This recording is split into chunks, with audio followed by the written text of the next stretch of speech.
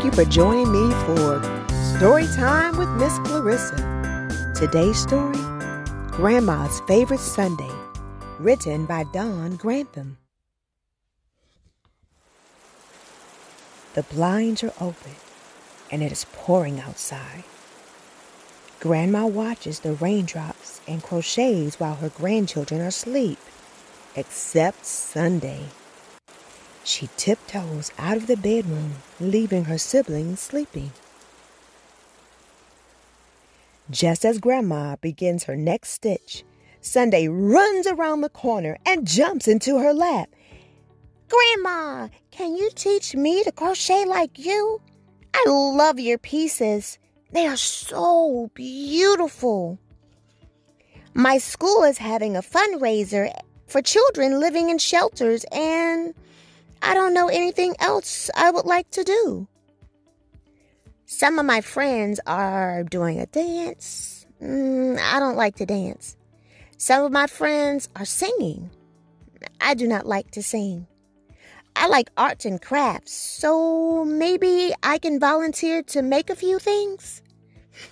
I want to be known as the crochet girl, holding my bag with lots of yarn and a hook."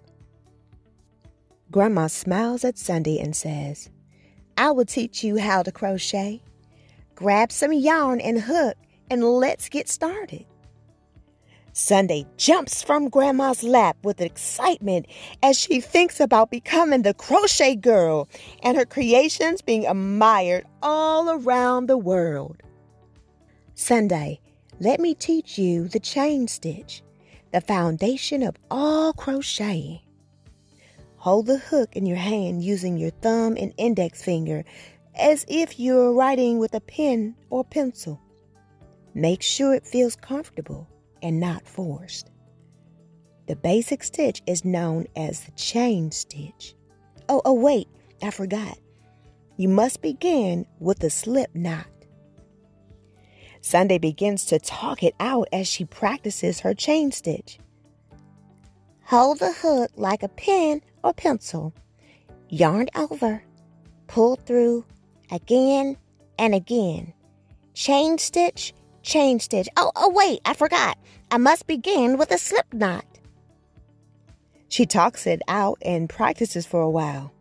Suddenly, Sunday yells with excitement, Grandma, I got it! I finally got it! And I love it. I really love it. I crocheted 50 bracelets. I'm crocheting just like you." Grandma shares Sunday's excitement and says, "You've learned the basics, and one day you will be a pro, all from crocheting row after row. Now that you are creating things in red, yellow, blue, or green, the ideas will start to flow. Your creations will be something beautiful to show.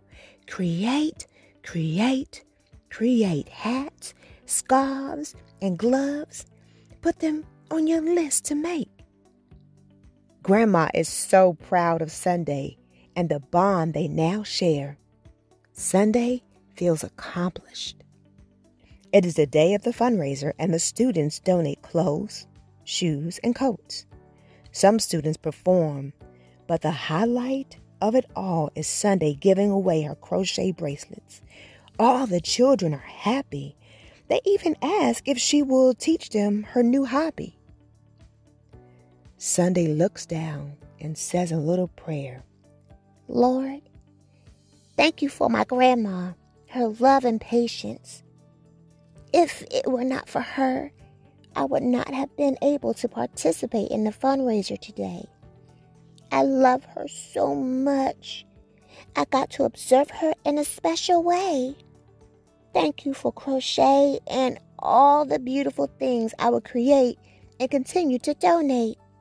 God bless all grandmas. Amen."